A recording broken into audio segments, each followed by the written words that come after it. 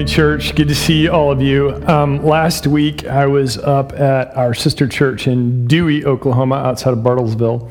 And the reason why I was up there, I've been working with them for the last 9 months. And today, they get their new pastor. So we are really thrilled for them. Pastor Monty and Melissa and their 2 kids who are both now off at college, but they are starting today. And so I wonder if we might just pause and pray for them, if you wouldn't mind doing that. So if you just bow your heads with me while we pray over them. God, we are grateful for how your hand moves among our brothers and sisters. We are one tribe, but we are in different locations. But we can trust that you're doing your thing up there as well as you're doing your thing right here, and we're grateful for that. And my prayer is, Lord, that today would be an exceptionally joyful day at the Dewey Church. And I pray for Pastor Monty and Melissa as they come and be the leaders that you've called them to be in that church. God, would you bless them? Would you bless that congregation? Would you do the work that only you can do amongst them? And I just would ask that your presence would be felt in a powerful way, not just today, but consistently going forward in that church. And we're excited to see all the things that you're going to do, not only through them, but also inside of them and among them. And as a congregation, as another part of the body of Christ, we bless them and ask you to add your blessing to that. And we pray this in Jesus' strong name, and everybody said, Amen. Yeah, thank you for doing that. I also want to say thanks to Pastor James for covering for me last week, and it's very nice to be able to do things like that and know that things are going to get covered here. So thank you, brother. Appreciate it. The message that I spoke last week, though, I actually did back in July here. It was on Ephesians chapter 2, and the thrust of that passage, or at least one of them that I had talked about at that point, was simply this idea. We are not saved by good works, but we are saved for good works. And some of you will remember that. But ultimately speaking, we know as good Christian Protestant theology that our good works don't get us into heaven. They don't earn God's favor or grace, but rather his grace and favor create something within us that we're able to go and do good works. Does that make sense? I mean, I think we know this intuitively, but we need to hear this over and over again.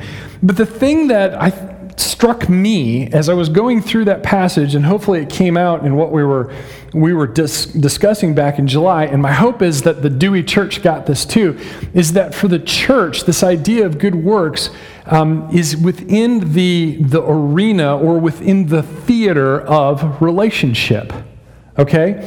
Inside of this idea of relationship. And it's hard to do good works without other people around, and there's this relationship that we have with them. And so that's our theater. That doesn't mean we don't do physical things for people, but ultimately speaking, we're there for relationship. And so today I want to return to this idea and suggest that the church gets close, but no cigar. Sometimes we just miss that mark ever so slightly. Have you ever played one of those games? Like, you're shooting hoops. My dad was a master at this.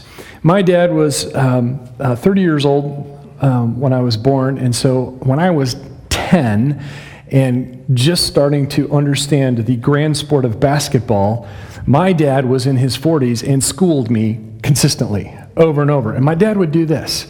He'd be way outside the three-point line, and he'd be looking at me, and he'd just do this, and he'd sink it every single time. And it was a taunt. I don't know what it was. Then I turned 17 years old, and the fool tried to take me to the hoop, and I cracked 3 of his ribs. So I'm just saying. That's awful, right?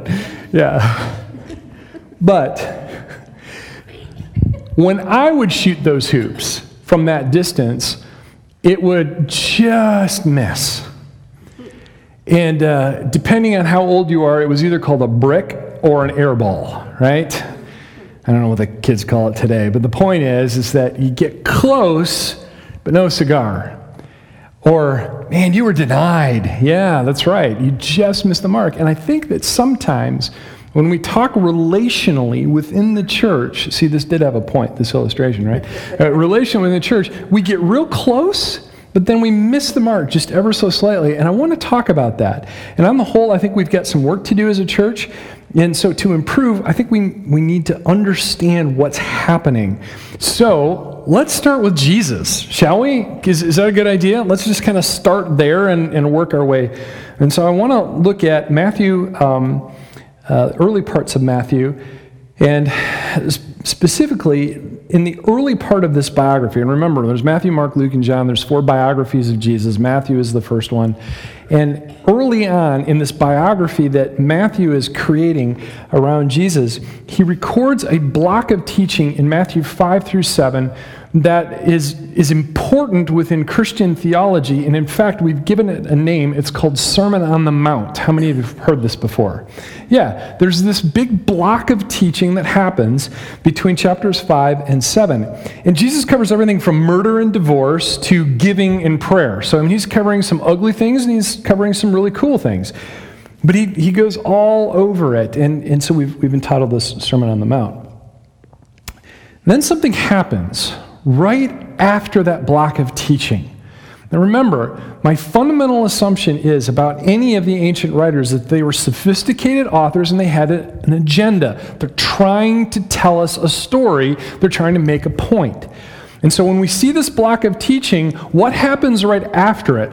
And depending on what those events are or what those stories are, how is that illustrating what this author is trying to communicate? Okay, so we need to take a good close look at this, because right after Matthew 5 through 7, those chapters, Matthew tells us 3 short stories. They're actually little vignettes. They're little scenes. They're kind of in rapid succession.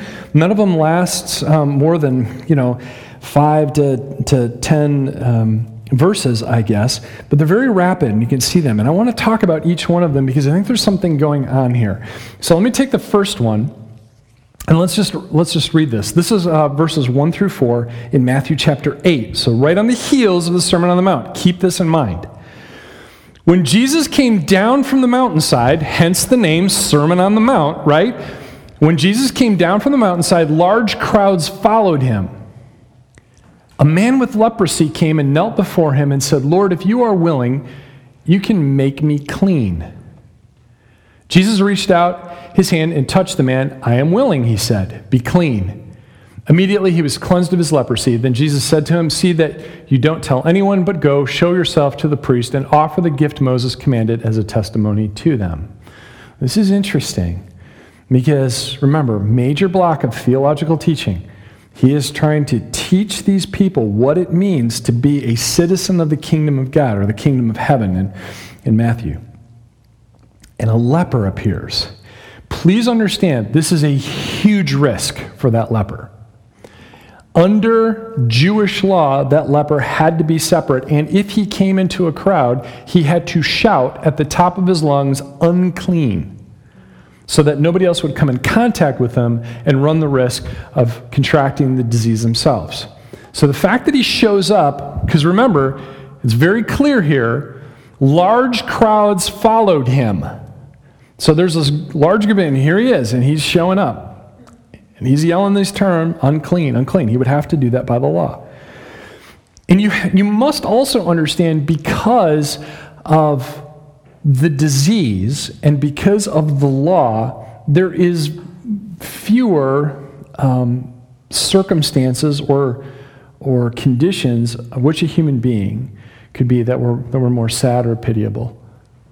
They had to be outside the camp, completely separated, so as not to infect everyone else. This makes perfect sense to us when we get this, and yet you have a human being who is without real human contact other than other people suffering the same condition.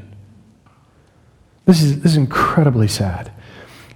That type of despair drives him to Jesus and to take this big risk. So we need to understand what's going on here. This person is an outcast. He is an outcast in every sense of the word. And what happens is amazing, is that Jesus actually touches him. That would have sucked the air out of the room. That would have been shocking to the people. Here's this rabbi. This is a horrible social and will eventually take the life of this individual. It's a terminal disease. And Jesus reaches out and touches him. You have to understand that would have electrified the crowd. As if the teaching that he just gave weren't enough, he comes across a leper and he touches him. It's amazing. It's shocking to the crowd. And then something else happens. Here we pick it up again in verse 5. When Jesus had entered Capernaum, that was a city nearby, a centurion came to him asking for help. Lord, he said, my servant lies at home paralyzed, suffering terribly. Jesus said to him, shall I come and heal him? What a great question. I wonder how many times Jesus still asks that question. Just a thought.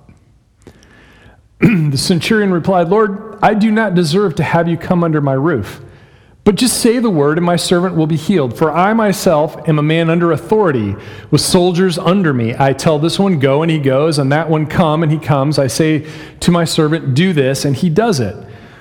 When Jesus heard this, he was amazed and said to those following him, truly I tell you, I have not found anyone in Israel with such great faith.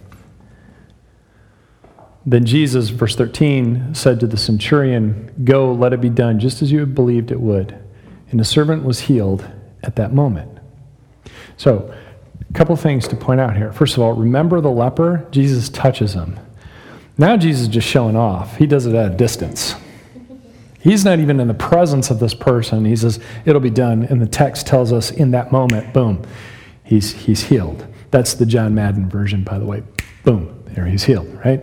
So this is an important piece because we see one picture, we see another picture, but also remember, what is a centurion? It's an officer, more or less, within the Roman legions.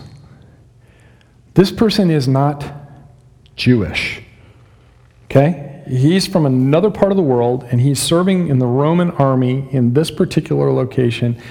He is not even Jewish. By the way, that would have been just as shocking to the crowds. Wait a minute. There are two types of people in the world. There are Jews and there are Gentiles. That is clearly a Gentile. What are you doing helping this guy out? And yet, what does he say? What does he say? I've not found anybody in Israel with this kind of faith. Well, if that ain't a slap in the face, right? It's an amazing statement that he makes, and it's followed up by this, real show of power. Immediately he's healed, and he's not even in his presence. There's no touching. There's nothing that's going on where you would actually witness those things other than what we read in the text. Third story, verse 14. In Capernaum, remember we're in this city, when Jesus came into Peter's house, he saw Peter's mother-in-law lying in bed with a fever. He touched her hand, and the fever left her, and she got up and began to wait on him. Now remember, even his mother-in-law, oh my gosh, he's healing everybody now. Now he's just going crazy. He's actually healing the mother-in-law of Peter. No, I'm just kidding, right? When evening came, many who were demon-possessed were brought to him, and he drove out the spirits with a word and healed all the sick. This was to fill what was spoken through the prophet Isaiah.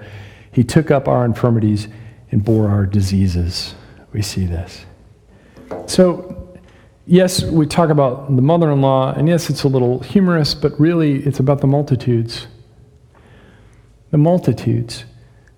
And I want you to notice that in chapters 5 through 7, there's teaching, but in chapter 8, there's healing. Do you see that? One moves into the other. We move from this idea of teaching into healing. So it is actual teaching backed up by acts of power in this particular case, what we often call signs and wonders. And I wonder to myself, I'm like, why healing? Why is this the important factor here? Well, there's a couple of reasons, I think. One, it's just cool, right? It's the fact, how many of you would like to see a little more healing in the world today? Yeah, I think so. But infirmity was viewed in that part of the world at that time as a sign of punishment. And we see this over and over in the text, that if you are infirmed, if there's something a matter with you physically, then you probably did something to tick off God. What'd you do? It's your fault somehow, right? And you know what? I think sometimes we do this if we're not careful. Sometimes we do this if we're not careful. I could think of some examples, but I'm going to leave that one alone. But we have to understand that infirmity is part of the human condition, not necessarily punishment from God. Let's quit blaming God for those things.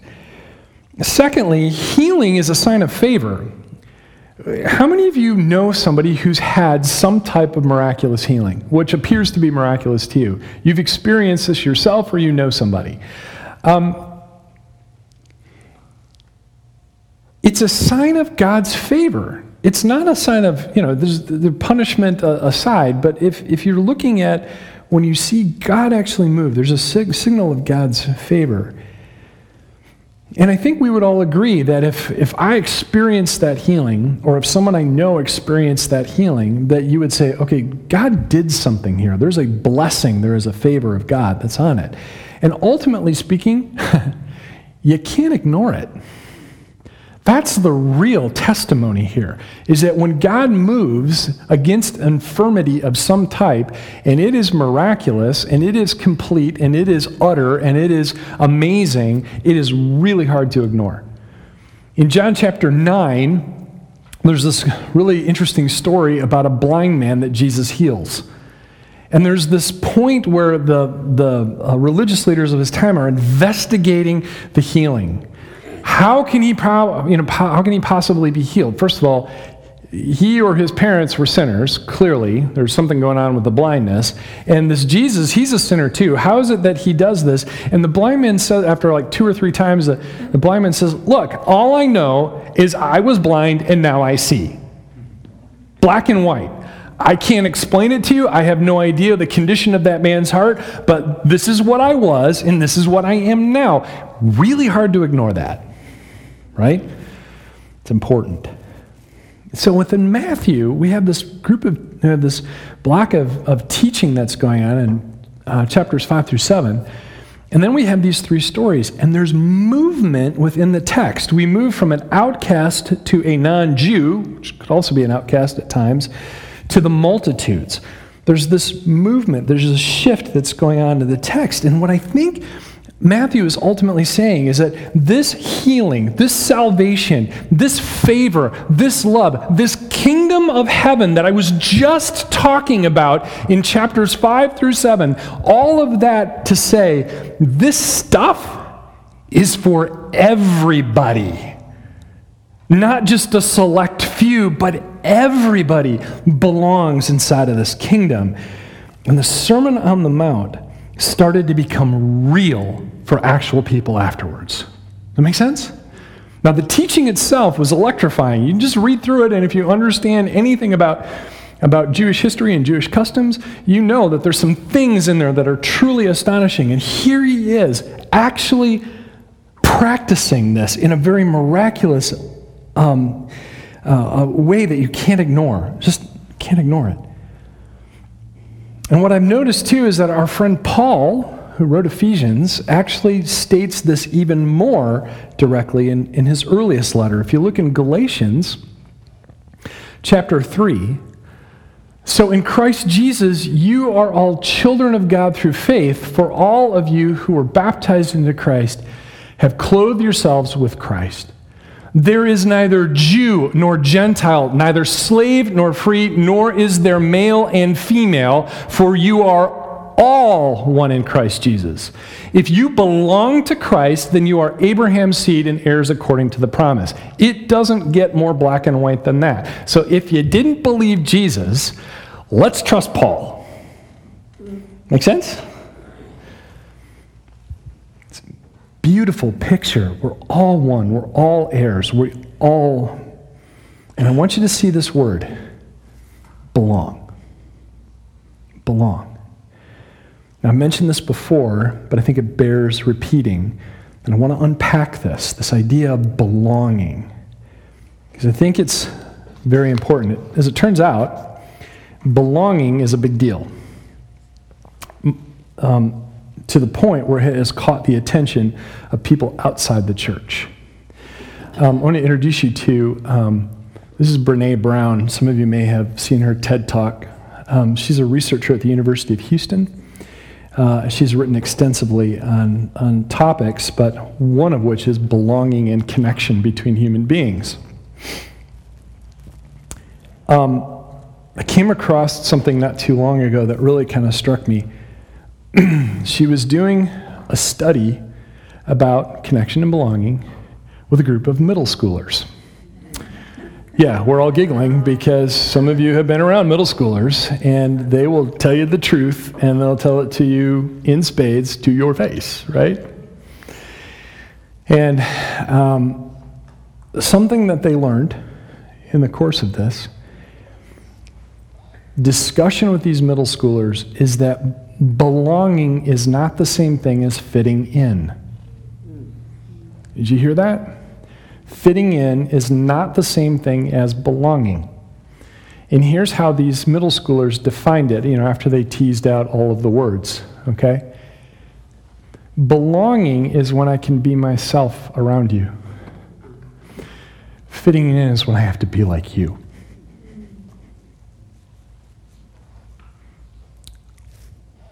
Let that sink in. Belonging is where I can be myself. Fitting in is when I have to be like you. In church, we say that we want people to believe. We want people to believe in Jesus. But you know what? I think sometimes what we really want them is to behave the way we want them to behave. Can I just be honest about that? I do it too. I mean, it happens. We say we want them to believe in order to belong. But really what we're after from them is we want them to behave in order for them to belong. And those two things are very, very different. And I think both of them can be very, very wrong in how people actually come to faith. Now, let me hit the pause button here, because I want to be clear. To be completely fair, there are two sides to this. There is the side of the church, that's what we're dealing with right now, but then there's also the individual, okay? Because the fact of the matter is, most of us do indeed need some kind of change in our lives, right? We know this. Part of the reason why I show up on church on Sunday. Not just because this is my job, but because I need a Savior, because I need some change in my life.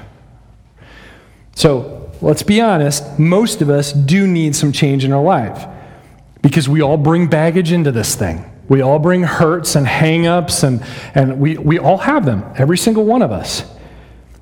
And we all need hope and healing, and we need to allow our belief to influence our behavior. Because here's the bottom line. And I'll probably get in trouble for saying this, but that's okay. I've been in trouble before.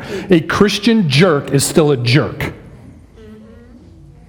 Ooh, he just stepped in it, didn't he? Yeah.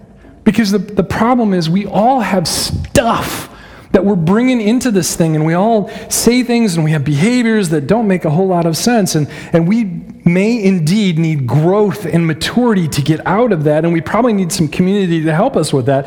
And like we say around here, come as you are. Oh, but please don't stay that way. Be who Christ wants you to be, not who David wants you to be, but who Christ wants you to be. And I think that's important, and I'm going to talk about this more next week. So stick around. There's a whole lot more. So there's the church side and the individual side. But I want us as a church to understand that there is a progression here, something that we must pay attention to. Belong, believe, behave. It moves in that order from right to left. Belong, believe, behave. And I'm going to point something else out to you. Church. Belonging is our work. Belonging is the hard work that we do to help other people feel like they belong. Not fit in, belong. And you know what that requires? We're not going to like this, but here's what it requires. Patience. Oh, Lord. Right? Understanding. And can I be honest, sometimes it requires a little discomfort on my part and on your part. Because people are messy. And we don't have it all worked out. None of us do. Believe, that's their work. They have to come to that point of saying yes to Jesus. That's between them and God. Now, we can't force that. We can certainly try to influence it and put some positivity around it and to show them. And we can connect with them and we can pray and we can keep offering things like heaven and Jesus and salvation and all. Yes, we can do all of that. But ultimately speaking, that the belief part is their work. You cannot coerce them. That is not actual belief. We can't do that. And here's the real issue. This is the one that I don't like, but it's the one that's true. Behavior is the Spirit's work.